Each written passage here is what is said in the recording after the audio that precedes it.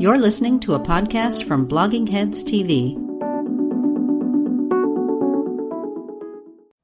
Hi, welcome to Culturally Determined on Blogging Heads TV. I'm your host, Arnie Cohen-Wade, and my guest today is Magdalene Taylor. Magdalene, could you please introduce yourself? Hi, everyone. I'm Magdalene Taylor. I'm a former staff writer at Mel Magazine and a current freelance culture writer. Thanks so much for coming on. So let's talk just a little bit about Mel Magazine, which seems to have gone under or out of business or something, or they're selling it. And so for people who don't know, Mel was a sort of men's magazine for the 21st century online.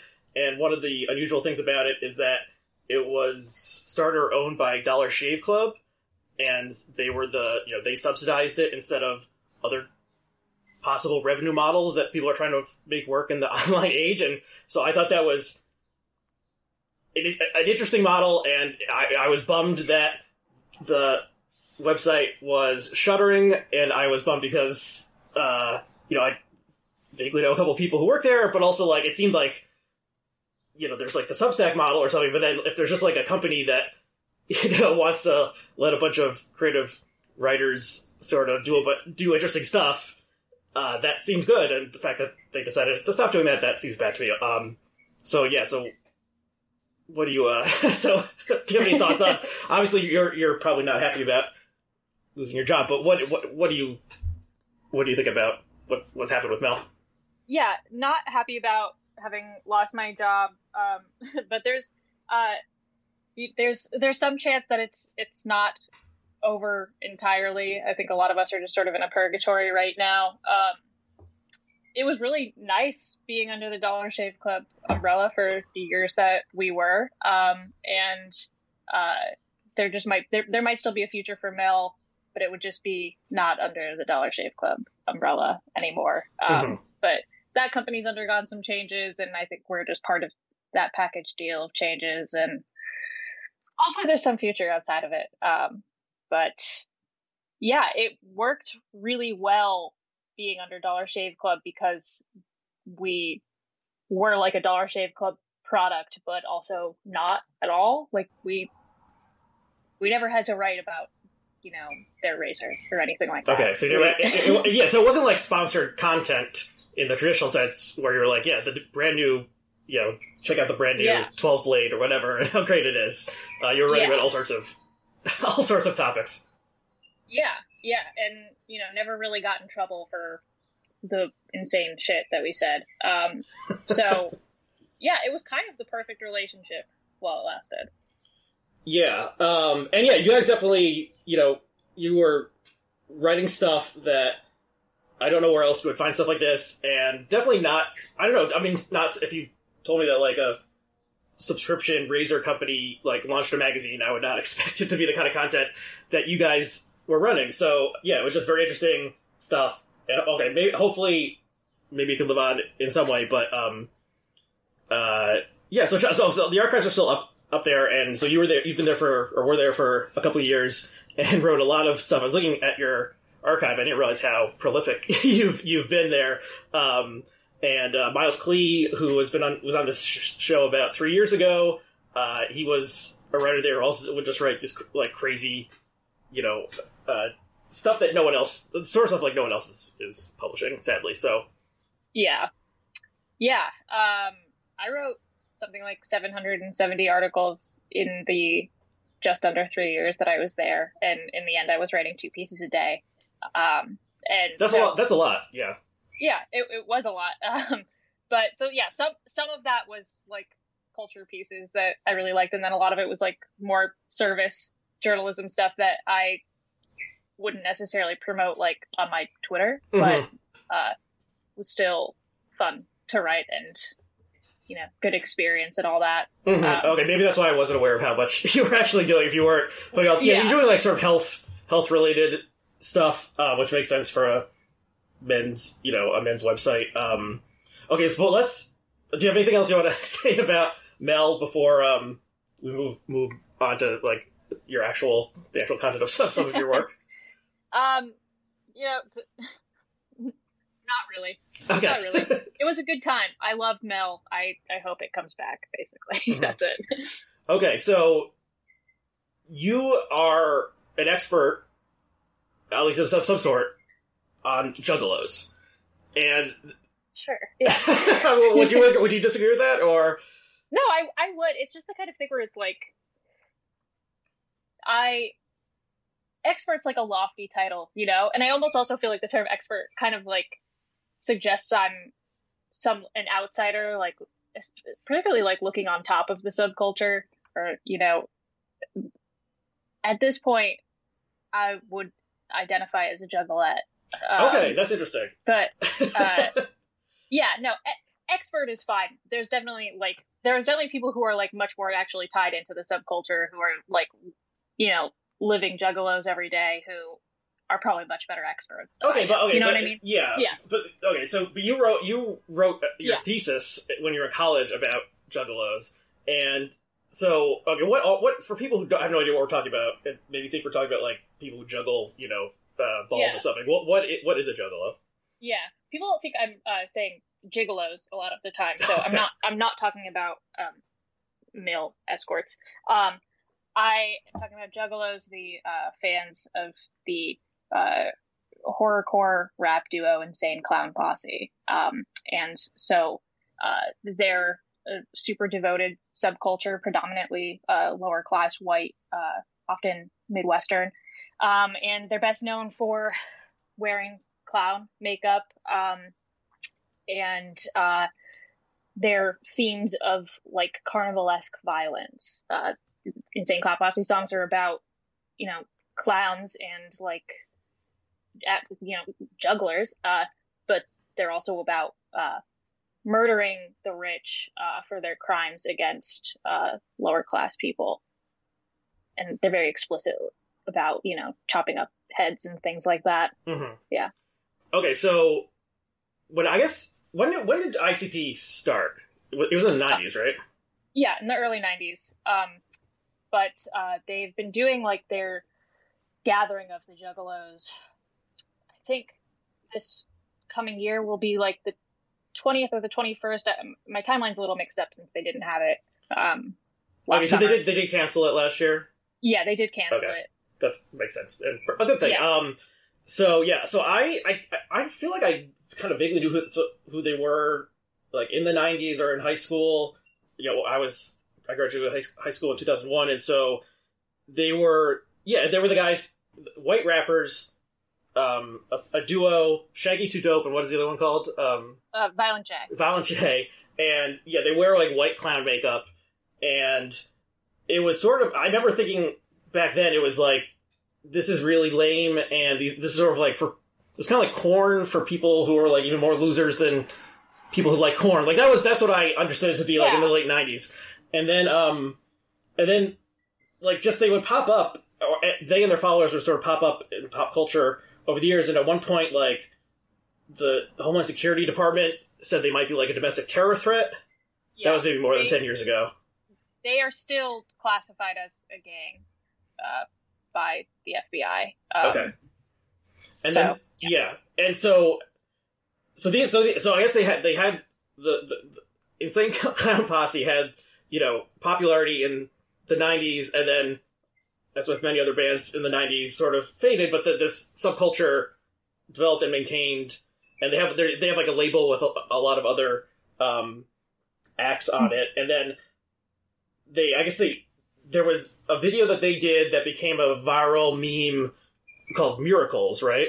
Mm-hmm. Mm-hmm. And we'll link to that. Probably people even saw it if they only vaguely remember this.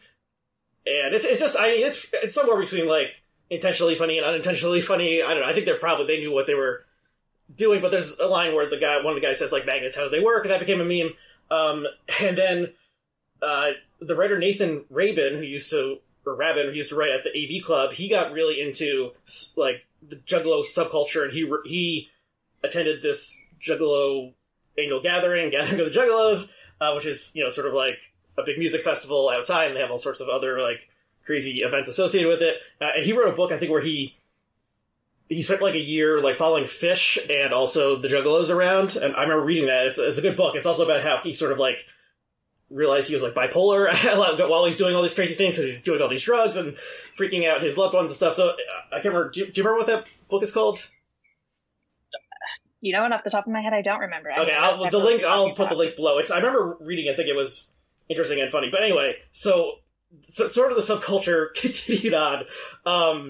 And then, there would just, I don't know, every couple months there'd be some sort of like Juggalo-related news item that sort of surfaced online or something. Okay, but why are these interesting people to like study in a not study, but like examine in a context that's not just like, look at these people wearing clown makeup and acting silly and haha. Yeah. Well, so kind of like what you were saying about like people who like Korn but are like maybe even bigger losers than people who like Korn. I love Korn. I'd probably say Korn's my favorite band. Okay. Well, my favorite band is Counting Crows, so that's just loser of a different, a different stripe. Yeah. Well, so both with Korn and Insane Clown Posse, I think that like a lot of the reason why people see these fans as losers is like not actually because like they're losers, it's because they're poor. And we just tend to look down on people who kind of openly embrace like their class aesthetic and have tried to create something unique out of it. And that's kind of what I see with Juggalos especially. It's kind of an owning of a class identity, but also a transformation of it into something empowering and kind of community forming. That to me is like the most like revelatory thing about Juggalos is that like there's really a strong sense of community values and different ethics that they consider to be important. So they've kind of found a way to like take the disjointedness and the challenges of being lower class, white, rural, and form an identity around it that can be like empowering and comforting. And a lot of people don't have that. A lot of people don't have a sense of community. They don't have a sense of pride in their identity. And oftentimes, like when we think about like white working class pride, it's really, it's not good. It's really bad. And that doesn't manifest in the Juggalo community at all. I mean, Juggalos are, at least Insane Clown Posse's music and the ideas that they're trying to make part of Juggalo culture is actively anti-racist and anti-capitalist. So it's not about, it's not about like white national identity. It's far more about class, but whiteness is definitely, inextricably tied to it. So yeah. So they are white rappers. I know at least they have a couple black rappers on their label. How you could probably like write a dissertation. Probably someone has just on Juggalos and race, but like how do they see themselves? Because like rap being art form that African Americans developed like in the 70s and 80s, and then these guys are doing it with white and black face paint on, and for a mostly white white following. How do they understand that? Yeah, I mean, I kind of think it's like it is the Eminem of it all, where Eminem is very white, but he comes from a background that he can kind of make some claims of authenticity to. And I mean, authenticity itself is like, it's a constructed identity that's like constantly being built upon. But, his class background of like, 8 Mile. 8 Mile. Yeah. That's the truth. And like, he's not constructing something, entirely false. And so it's really similar. It's a similar background with Insane Clown Posse. I mean, down to the Detroit thing too. Oh, they're from Detroit? Yeah, they're from Detroit. So they came up in an extremely similar environment to Eminem of of lower class rap around there. So, you know, I mean, I think that it's just about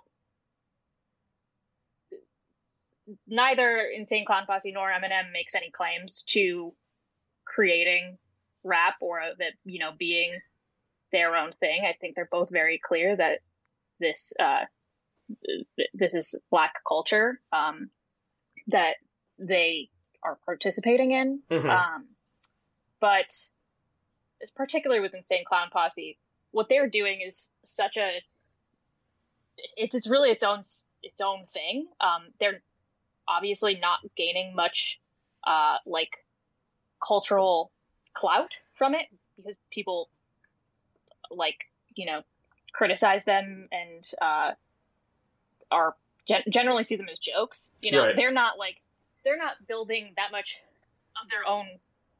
They're not building mainstream cultural capital by participating right. in Black culture. Which isn't to say that they haven't become very rich from what they're doing. I mean, I don't really know what their net worth is, but Psychopathic Records is pretty big, and like, both Violent J and Shaggy 2 Dope are wealthy men. But still, the culture is kind of insulated to itself. So, yeah. Do juggalos vote? You know, I mean, some of them do. Most of them are anti-Trump. And it's always interesting looking like at their Facebook groups and seeing what the discourse is. Most of them are anti-Trump, and when somebody is pro-Trump, many other juggalos, like if there's a pro-Trump Facebook post in one of the juggalo groups, most of the other juggalos will say, you know, how are you a juggalo and you support Trump? It seems the two values don't align. But they're also, you know, pretty anti-establishment. They definitely weren't like pro-Hillary. They weren't pro-Biden. Okay. Were they Bernie supporters? A lot of them were Bernie supporters, but a lot of them are libertarians. A lot of them simply don't vote. It's definitely a mixed bag, but there's, you know, for a lot of people, there's an idea that like juggalos are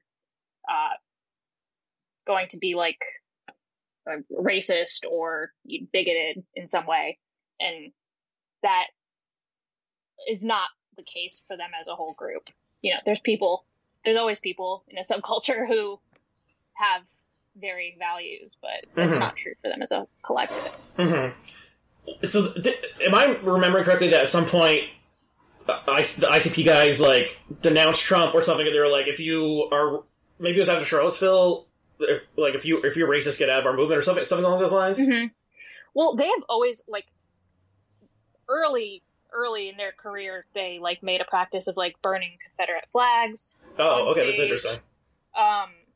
They have songs like explicitly about murdering racists and like how fucking stupid, you know, the Confederacy is and the fetishism of it. Do you think that's like a Midwestern thing that, you know, most of the Midwest was in the Union 160 years ago, or? Well, you know. But you do see, like, you know, if you go out to rural parts of a lot of the North, you can see Confederate flags and stuff still. I'm in rural Massachusetts right now, and there are Confederate flags, right. And it doesn't make any sense to me. But I don't think it's about them being like Union, the Union lovers. Okay. But I think there's one lyric that I'm not going to get it perfectly, but it's something like we have slaveholders on our money, and you want to know like why I kill people.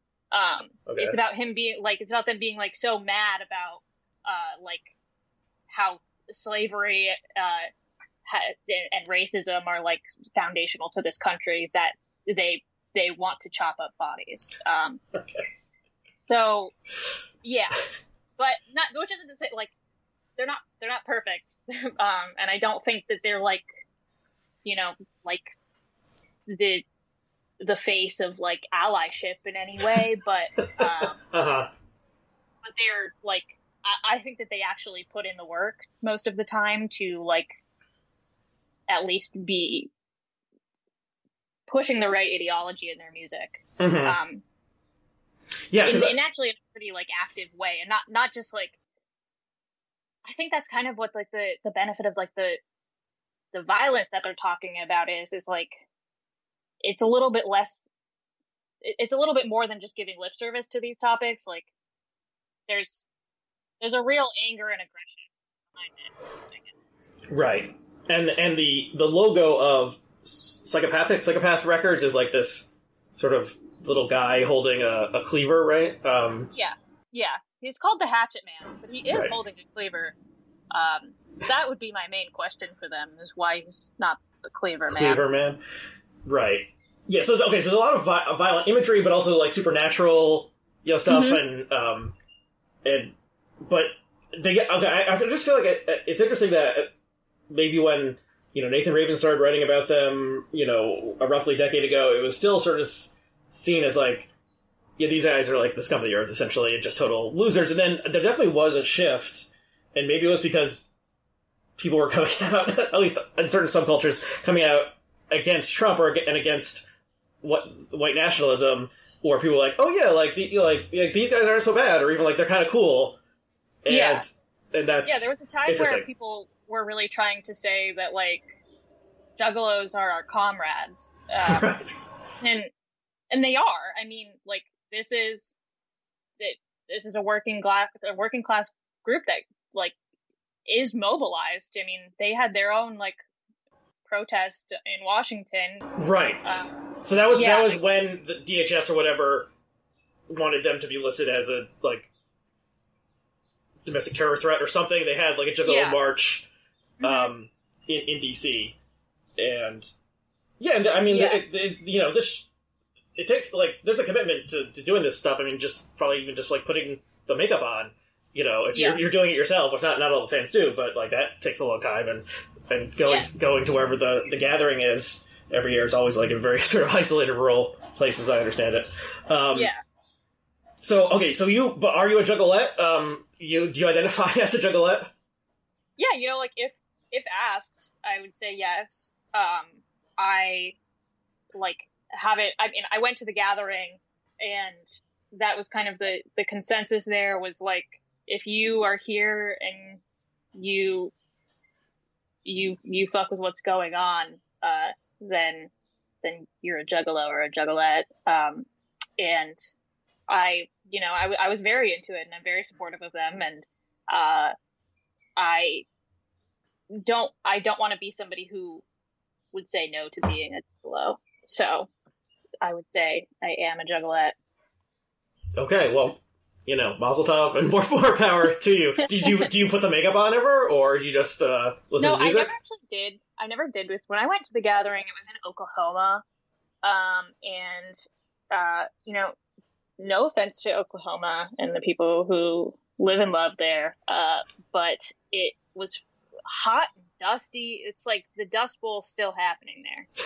Right, that's where it all started. And I could not fathom putting like a thick coating of paint onto my face in that environment. Right. Plenty of people did, and I kind of regret not having done it. But it was really just a matter of being practical. I did get coated in Faygo, so. Right. So explain what Faygo is. Faygo is a soda brand, out of Michigan. And it is just loved by juggalos. I mean, it has like a regional pride to it. So there's a lot of people in the Midwest who just love Faygo because that's where it's from, and that's what's available, and it's cheap, and it comes in a lot of like crazy flavors. Like, there's like cotton candy stuff, and then there's like, I don't know, like moon juice type flavors where it's like something, some flavor. But yeah, it's kind of just a fun, cheap soda, and they love to shake up the bottles and throw them into the audience, and yeah. Right. So I mean, I just thought it was kind of like, maybe at, it's like the poor person's version of like spraying champagne around or something, like after you win the title to game or something, you're like spraying like cheapest soda around each other. Okay, so is there a piece that you've written about juggalos that you would direct people towards if they're interested in learning more about them? Yeah, well, I mean, I would direct people to my undergraduate thesis, even though it's 111 pages and I haven't like updated it since I graduated college. I like defended my thesis and just did not edit it. But if they were interested in looking at it, I have it linked on my website, at themagdalenetaylor.com, my portfolio website. I have that there. And yeah, I think that YouTube and looking at juggalos on there is a good place to start understanding juggalo culture. Mm-hmm. But I think it's super important to not only just take in like the visual of it all and the shock value of it, because that's what a lot of the work on juggalos has done, is just look at these fucking juggalos, look how crazy they are, look at these idiots in clown paint. Right. It's fine to do that to an extent, but yeah, it's a mix. It's a mix of seeing it, but also hearing what juggalos themselves have to say. So,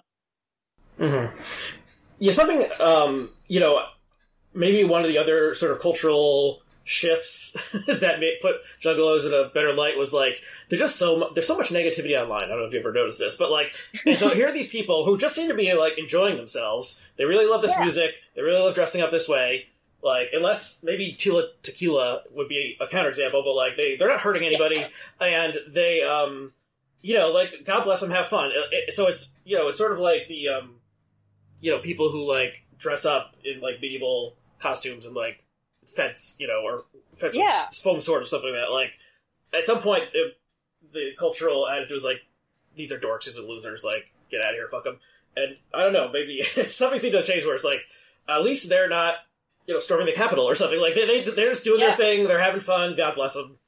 Yeah, they're having a better time than a lot of people are.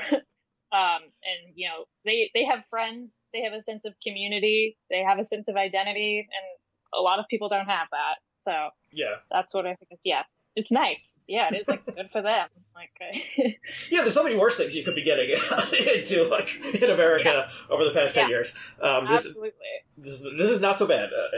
We've come to realize that. Okay, so let's talk a little bit about some of the other things you wrote about at Mel.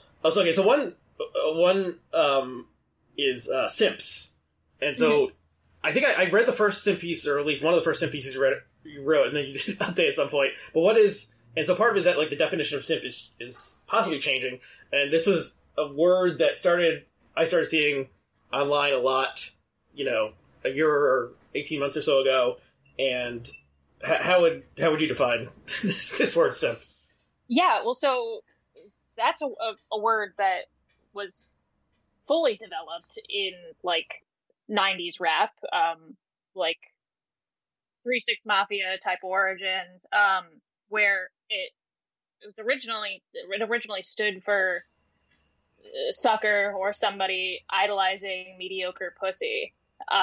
So a very derogatory term towards somebody who, like, I don't know, helps pay like some mediocre woman's bills or something like that, who are just chasing a woman who is not top quality by somebody's standards, something like that. So so are the lexicographers sure that this did originate in like an acronym? Because sometimes there's a word that bubbles up and then people do like a like backronym to like define what it was, and like even the word fuck, I think there's this false etymology for unlawful carnal knowledge. That's not real, but this actually was created as an acronym, and then it took off. Well, that's you're possibly right that it's just because somebody said it, because it does. I mean, like, it sounds like wimp. Like it has that kind of vibe to it. But like one of the original lyrics that it was in, he says like, I'm a pimp, not a simp. Okay. And it's at least generally accepted that like that's what it meant. And even if that's not what the acronym, like even if that acronym is made up after the fact, it's still, that acronym is accurate to what the tone of the word was supposed to imply. Okay. Yeah, but somehow, like on TikTok, it's taken on a totally new meaning, where it still implies kind of like chasing a woman, or not necessarily a woman anymore, but chasing somebody, being kind of like affectionate, still kind of wimpy in a way, but in a much less misogynistic way. Where, I mean, it's kind of taken on multiple forms. The first time it was more like these men are wimps to women, but it didn't have the mediocre pussy part of it, really. Right. So in the online world, as I understood it, would be like the woman posts the sexy selfie, and it's like the guy who's like always faking it and saying like looking great or something, but like he never, he's just like hoping for some, what is that meme with the Robin Hood, Disney Robin Hood was like crumb of pussy. He just like wants the littlest bit of acknowledgement from the hot girl, and so there's making fun of that sort of pathetic part of it. And then since I am not a TikTok person, but mainly on Twitter, it became known as like sort of like a reply guy, an insult to a reply guy to a popular woman. And I think I'm sharing this publicly for the first time. I was accused of being a simp by someone. I don't even remember who or why, but the proof that this person offered that I was a simp was they did a Twitter search of all my replies to Brandy Jensen tweets. And we actually follow each other, so if she does a joke, sometimes I'll do just a reply guy joke, and so I thought simping, guilty, but he was just like, you reply to Brandy Jensen, you're a fucking simp, and scum of the earth, get out of here, and then it really blew up for some length of time where people were calling to their simps, and then I think. Could it even, it sort of could overlap with, stan culture in some ways? Because, you could be a simp for, Marvel or something, and then you're always, something like a pathetic fan kind of thing. Yeah, that's absolutely right. And what I think is, strangest about this resurgence of the word is that people will say, to a partner, I'm simping for you, and it's you are saying that this person has a mediocre pussy, technically. Uh-huh. So but obviously the term is just, it's shifted away from that entirely. It doesn't have that meaning anymore, but that's that's really the key thing about the shift, is that it's no longer an insult to the person who is the object of the affection. Whereas once it really was an insult to women. Okay, so it's slightly less misogynist than it used to be. Yeah, I mean, now, I saw so many TikToks of young lesbians using the term, that, they're simping for somebody. And like a celebrity, or a person in real life? A person in real life. Okay. But also, I mean, celebrities can apply to it too. But no, they would use it for somebody that they actually had a crush on. But it didn't have any of that air of insult to it. So that's interesting. Yeah, I mean, crush.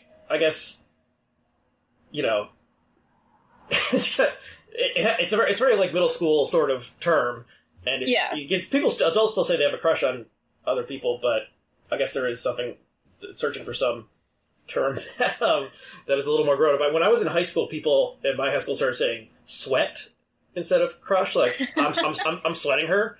I don't know if that where that came from, or I don't think people in the larger world ever embraced that. But that was sort of another, yeah, you just don't want to say crush because it makes you sound like a little kid, I guess. Yeah, I mean, there is, like, still that sense that, like, this is, like, embarrassing because you're in a vulnerable position.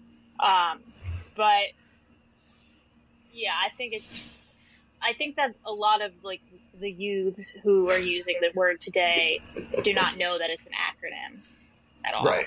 Or that it was an acronym. So, yeah, but I mean, I guess that's, like, I guess it's a good thing. Like, people are not referring to mediocre pussy constantly. Right. So. I mean, well, I'm thinking, like, incels and stuff, and, like, the misogyny within incels, but then, like, do incels just seem to want any pussy, not to, like, that's the whole thing.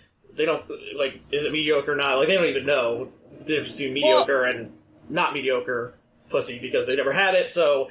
Yeah, well, I mean, that's kind of, I think that with a lot of incels today, it's, a lot of them see themselves as involuntarily celibate because they would refuse to have sex with a woman that they deemed of, like, lower value. Right. That their standards are actually, like, way too high. Right. And it's not that they would have sex with anybody. It's that they think that they are deserving of, a top tier woman. Right. I actually just, a couple days ago, was listening to a podcast called After the Orgy, and the guest was saying that the problem with incels is they're not horny enough. If they were as horny, this guy was like someone who had said he had, like, slept with 10,000 women or something, and he was like, I'll take it, like, I'll sleep with any woman, like, that's just how horny I was. Whereas incels, they clearly they're not horny enough, so I never considered that part of it. Funny way of putting it. And then there was a TikTok, some of these, I guess one of the things with TikTok is, like, embedding a tweet or something, sometimes they disappear, but in one of the articles there was a TikTok of a young woman, and she has sort of, like, aqua green hair, and she's giving advice about fuckboys, like how to deal with a fuckboy. Do you remember this? Yes. I think so this is involving with simps, like, the fuckboy simping for you, like, how can you treat them and maybe, like, bring them along to, like, become an actual. It was how to make a fuckboy simp for you. Okay, that's what it was. Something, at least something like that. But yeah, so it was like she wants to be associated with this term. So you're referring to the youth, so you're obviously more connected to these people than I am. So is the fuckboy and the simp, are they opposites? If you want to turn one into the other, the fuckboy only wants to fuck. The simp is, like, catching feelings, as the kids say. Yeah, the simping definitely involves catching feelings, whereas a fuckboy is somebody who does not have the feelings or something like that. Yeah. He only has to fuck, and hence the name. But watching this video, not knowing who this woman was or anything, it struck me that the advice she's giving is basically, like, the rules from the 90s. Of, like, never. So this was this book that a dating guide that came out in the earlier mid 90s and became super successful. And one of the things was, like, never call them, like, after the date, never be the first one to call back, like, make him call you back. And this seemed to be, like, the exact same things that there's, like, don't text him back, make him text you back, like, treat him like shit, and he'll want you even more. So it just was funny seeing this, I don't know, like, 16-year-old woman with blue hair, like, reiterating the received wisdom from 25 years ago. Yeah, they're kind of all, like, adapting, like, pickup artist strategies, it seems, without, knowingly doing so. I kind of think that's destined to make a comeback soon. The pickup artist stuff? Yeah, maybe now that we're in, hot vax summer coming up, that'll... Right. Yeah, that's interesting because I think people are going to want to go out to bars and other places where there are a lot of people around for obvious reasons. And then a lot of the pickup artist stuff was before dating apps, and so it was more like how to pick up women at a bar or a club or something like that. I think there's going to be a big turn to in-person flirting and the strategies. Right. Right. Yeah. And so maybe the guys will be wearing those huge hats again, like Yeah. this mystery from the great VH1. I wonder if that thing stands up. That I watched it at the time. This reality show where they were like making over guys and teaching them pickup artists stuff to pick up women. That's on Paramount Plus. They've got a lot of those old VH1 shows. I feel probably someone in like like standards or something probably would have flagged that one and said, let's just pretend this one. We'll just bury this one because it probably comes off looking pretty bad 15 years later, honestly. But another fatality of cancel culture. Yeah, the woke brigades have got canceled. What was it? What was that show called? Was it called The Pickup Artist? I don't quite remember. I don't remember either. This guy whose nom de plume was mystery, who taught young dorky guys. They were like basically incels before that term was prevalent of how to get women and using pickup artist strategy, and that became known as PUA, I think, online. And a lot of these things involved like insulting the woman or subtly or so that is somewhat similar to what this woman was in the TikTok was advising you to do, like treat the guy like shit and he'll come crawling to you. So I guess that there's something to that. Artist. Yeah, I just looked it up. It was just the pickup artist. Yeah.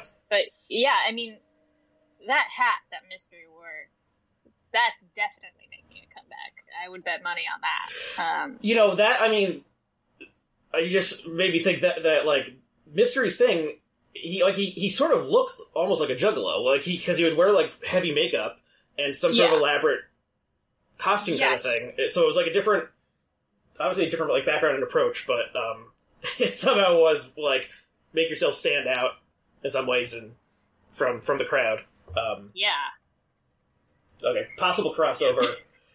Juggalo pickup artist, who knows? Okay, but let's move on to one or two other articles you wrote. And obviously if people are still listening to this, we're discussing some sex stuff and using some words that, you probably wouldn't want a small child to listen to or something, but that's fine, but just, we're going to continue doing that. And so you wrote an article about big naturals recently, and so for people who don't know what that means, how would you define big naturals?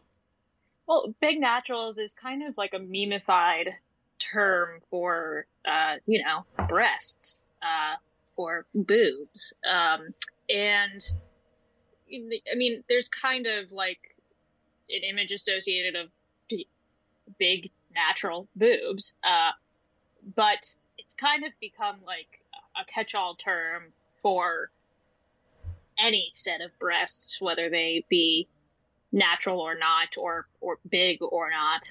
Okay, that's confusing, but I mean, that's just kind of it. That's at least like the spirit of it. But some people talk about like kind of like a big naturals energy, kind of in the same way of like big dick energy. Okay. It's just kind of like the joy of a bosom. It has a lot of it has broad applications, but it's kind of just like I see it as almost like an innocent love of breasts, not necessarily like in a hypersexualized way. Mm-hmm. Kind of flipping the hypersexualization of it, because I think like big naturals probably originated as like a Pornhub like MILF title, like big natural MILF, that kind of thing. Okay. But now it's kind of, it's like just, it's just nice. You just think about how like, it's nice and comforting in a way, kind of motherly, I would say. Right. So this is Freudian, in obvious ways, if you're thinking like, attraction to like your mother's bosom or something, bringing back to innocence, and then, but also in a sexual way. So is part of it sort of like people are tired of fake breasts, fake tits, and so like the natural part means like, because we're sick of people are sick of like the 90s like porn aesthetic or something of like giant breasts and plastic surgery and so forth, and so this is just. This is natural. Well, I think that contrast is important, but it's funny because I also think that right now we're having, a bimbo moment where that whole plastic surgery, fake boobs things. It's kind of coming back. But yeah, I mean, I kind of think it's like,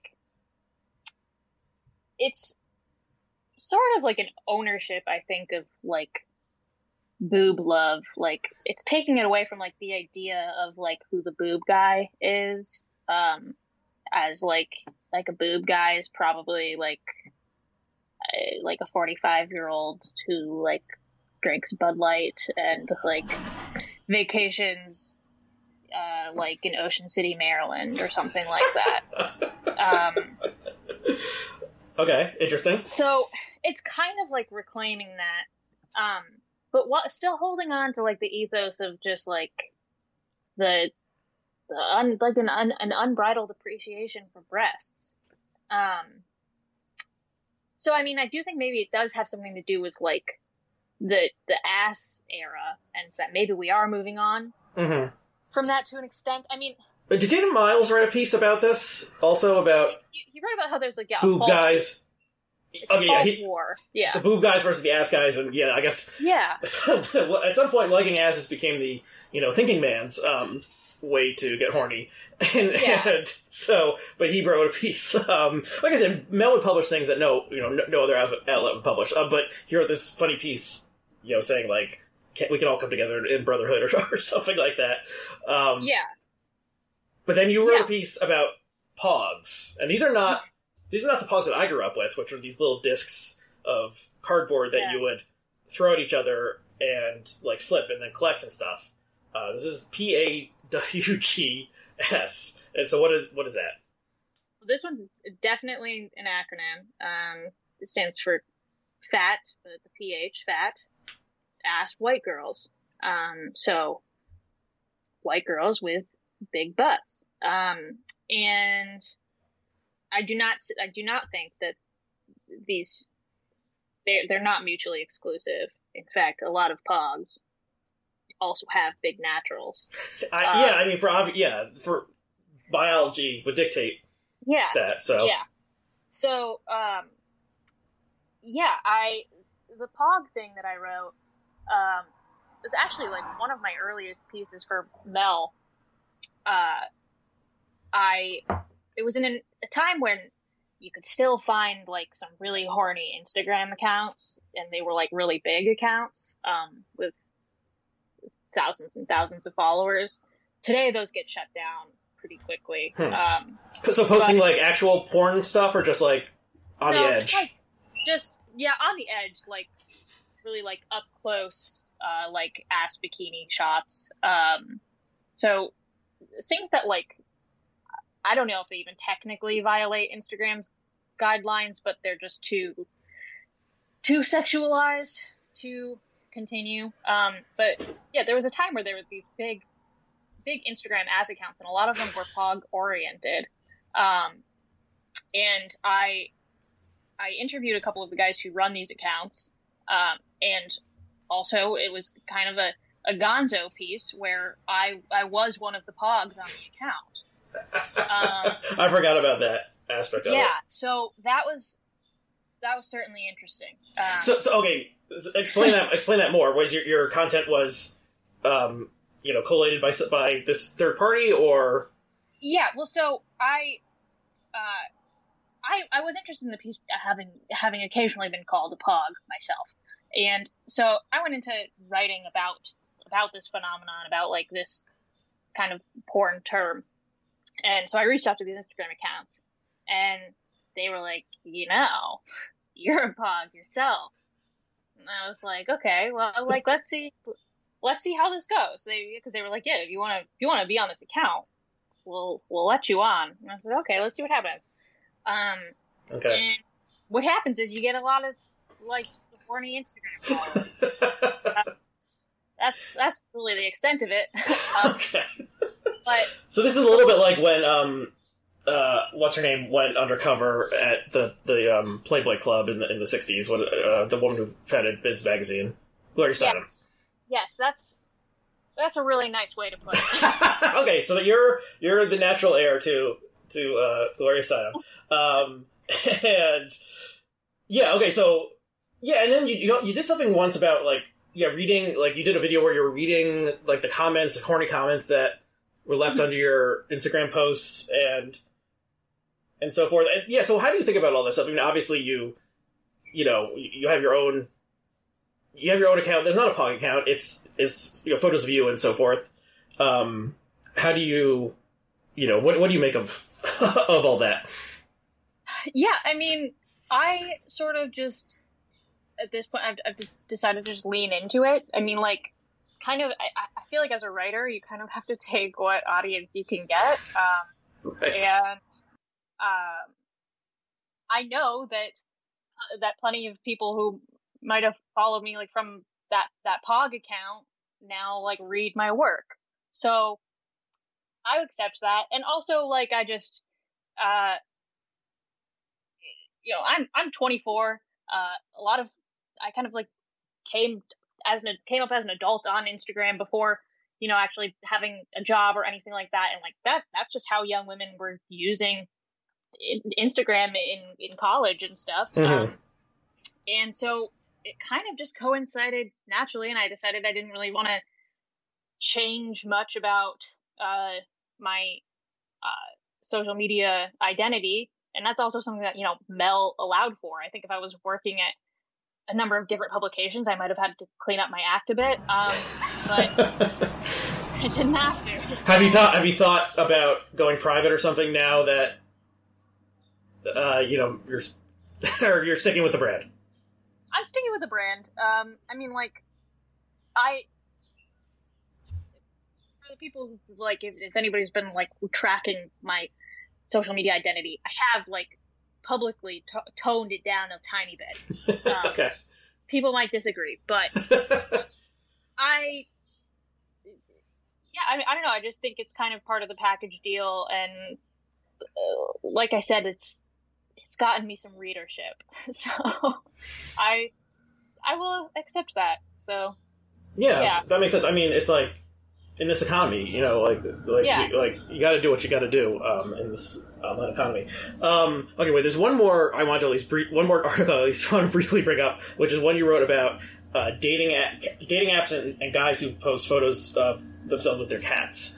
And I guess there was a study that came out showing that women value men who have photos with cats in their dating profiles less than without, or with dogs.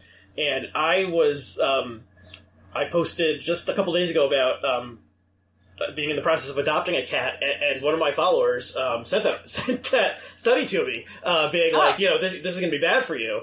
And I think I'm outside the demographic that this was studied, such that, well, whatever. But I think it's interesting, and it gets to, like, the self-presentation that everyone does all the time now online of, who you are and who you, the persona you're creating.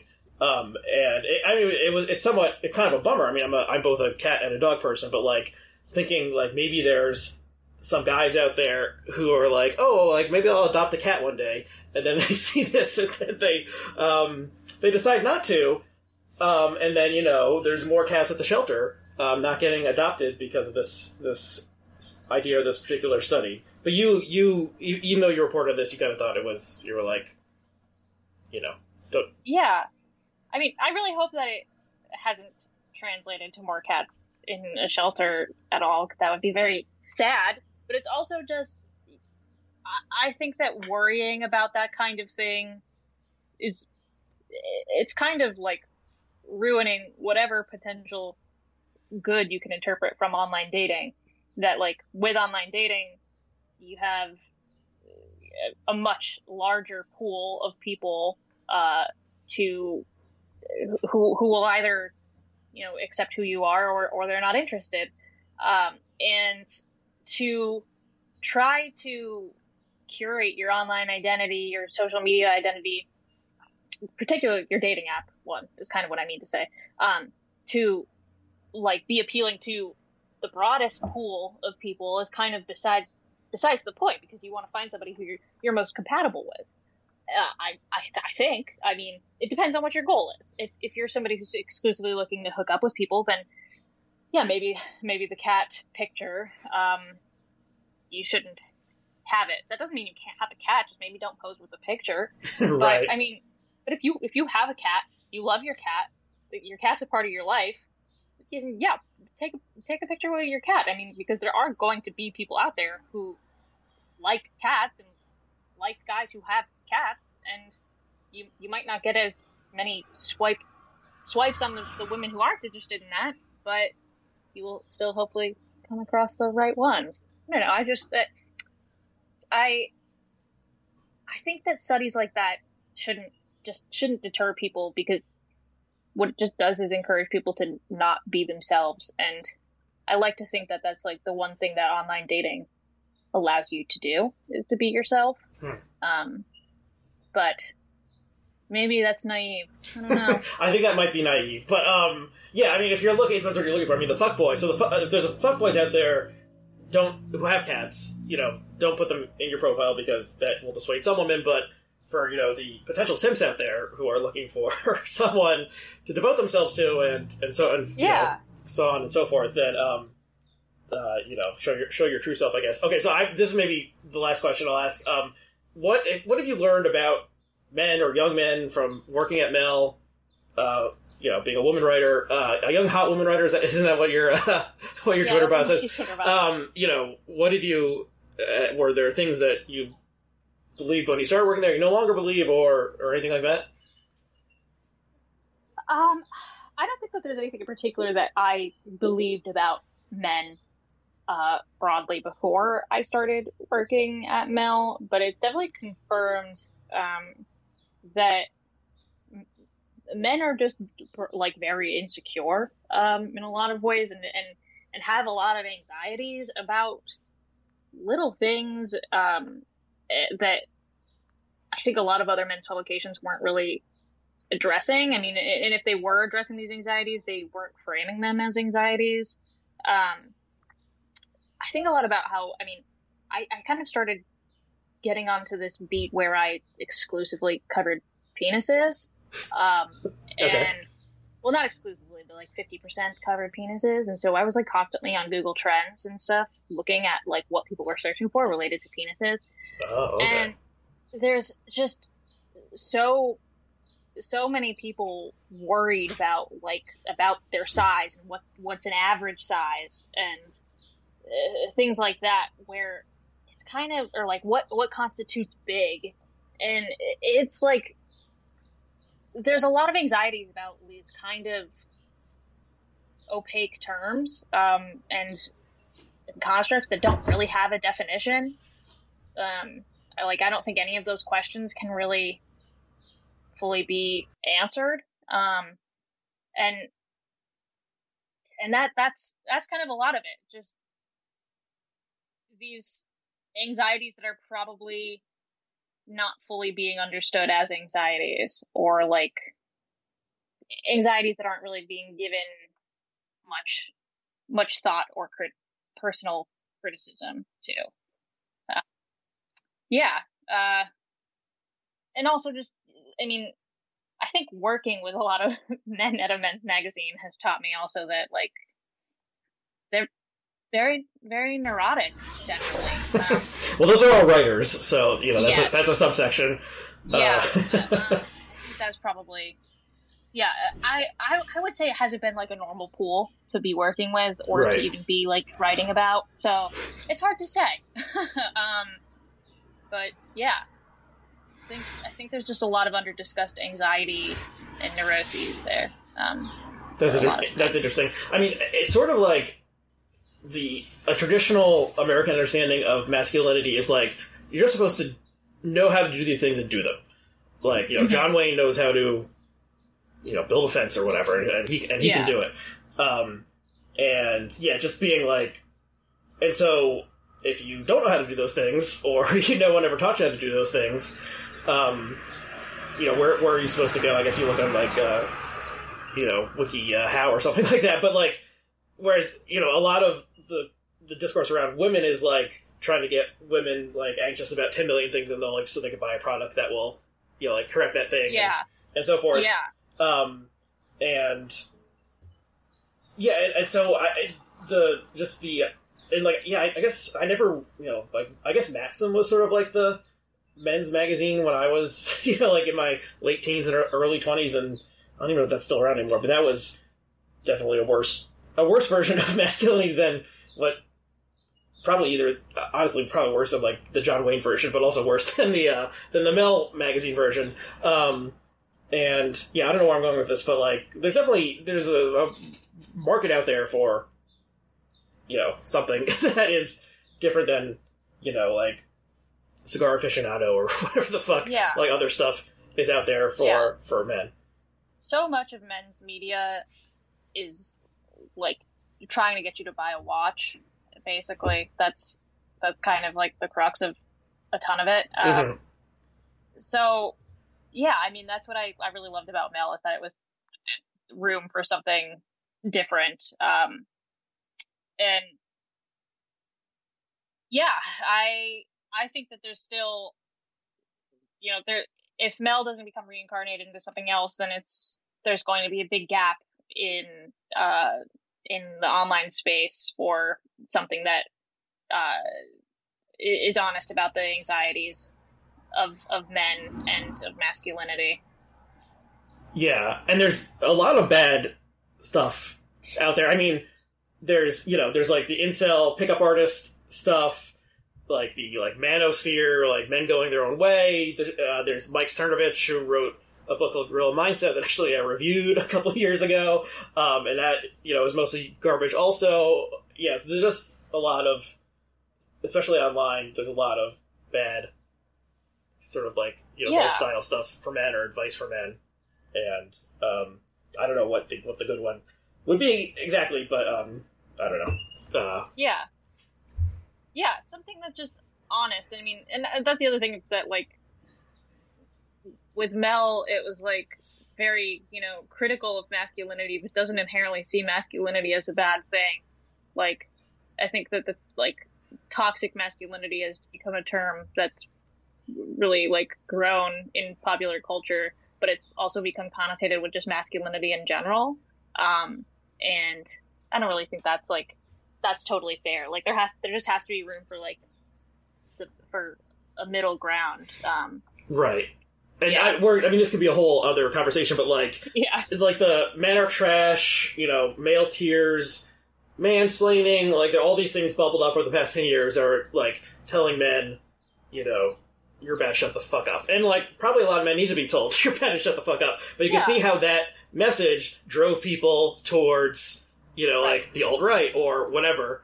And so that's bad as well. Yes, absolutely. That it's totally true. Like, that, I think that in a lot of ways, at this point, at least, that discourse largely does just drive people to worse areas of masculinity than making them. I don't think really telling anybody to like shut the fuck up is going to like make them stop being a bad person. At least online, people. People are not going to shut up online. In person, there's definitely some people who probably could use, a straightforward shut the fuck up, but online, people don't listen to that. So. Right. Okay, let's wrap it up there. So, okay, where people want to follow you, where should they go? And we'll include the links below to these various places. Well, pretty much just Twitter and Instagram at Magda J. Taylor. That's kind of the best place to find me and whatever work I might be publishing in the coming weeks. Mm-hmm. Okay, well, thank you for coming on. I was bummed about Mel and you and Miles and other talented people getting laid off, but hopefully you'll have an onwards and upwards trajectory.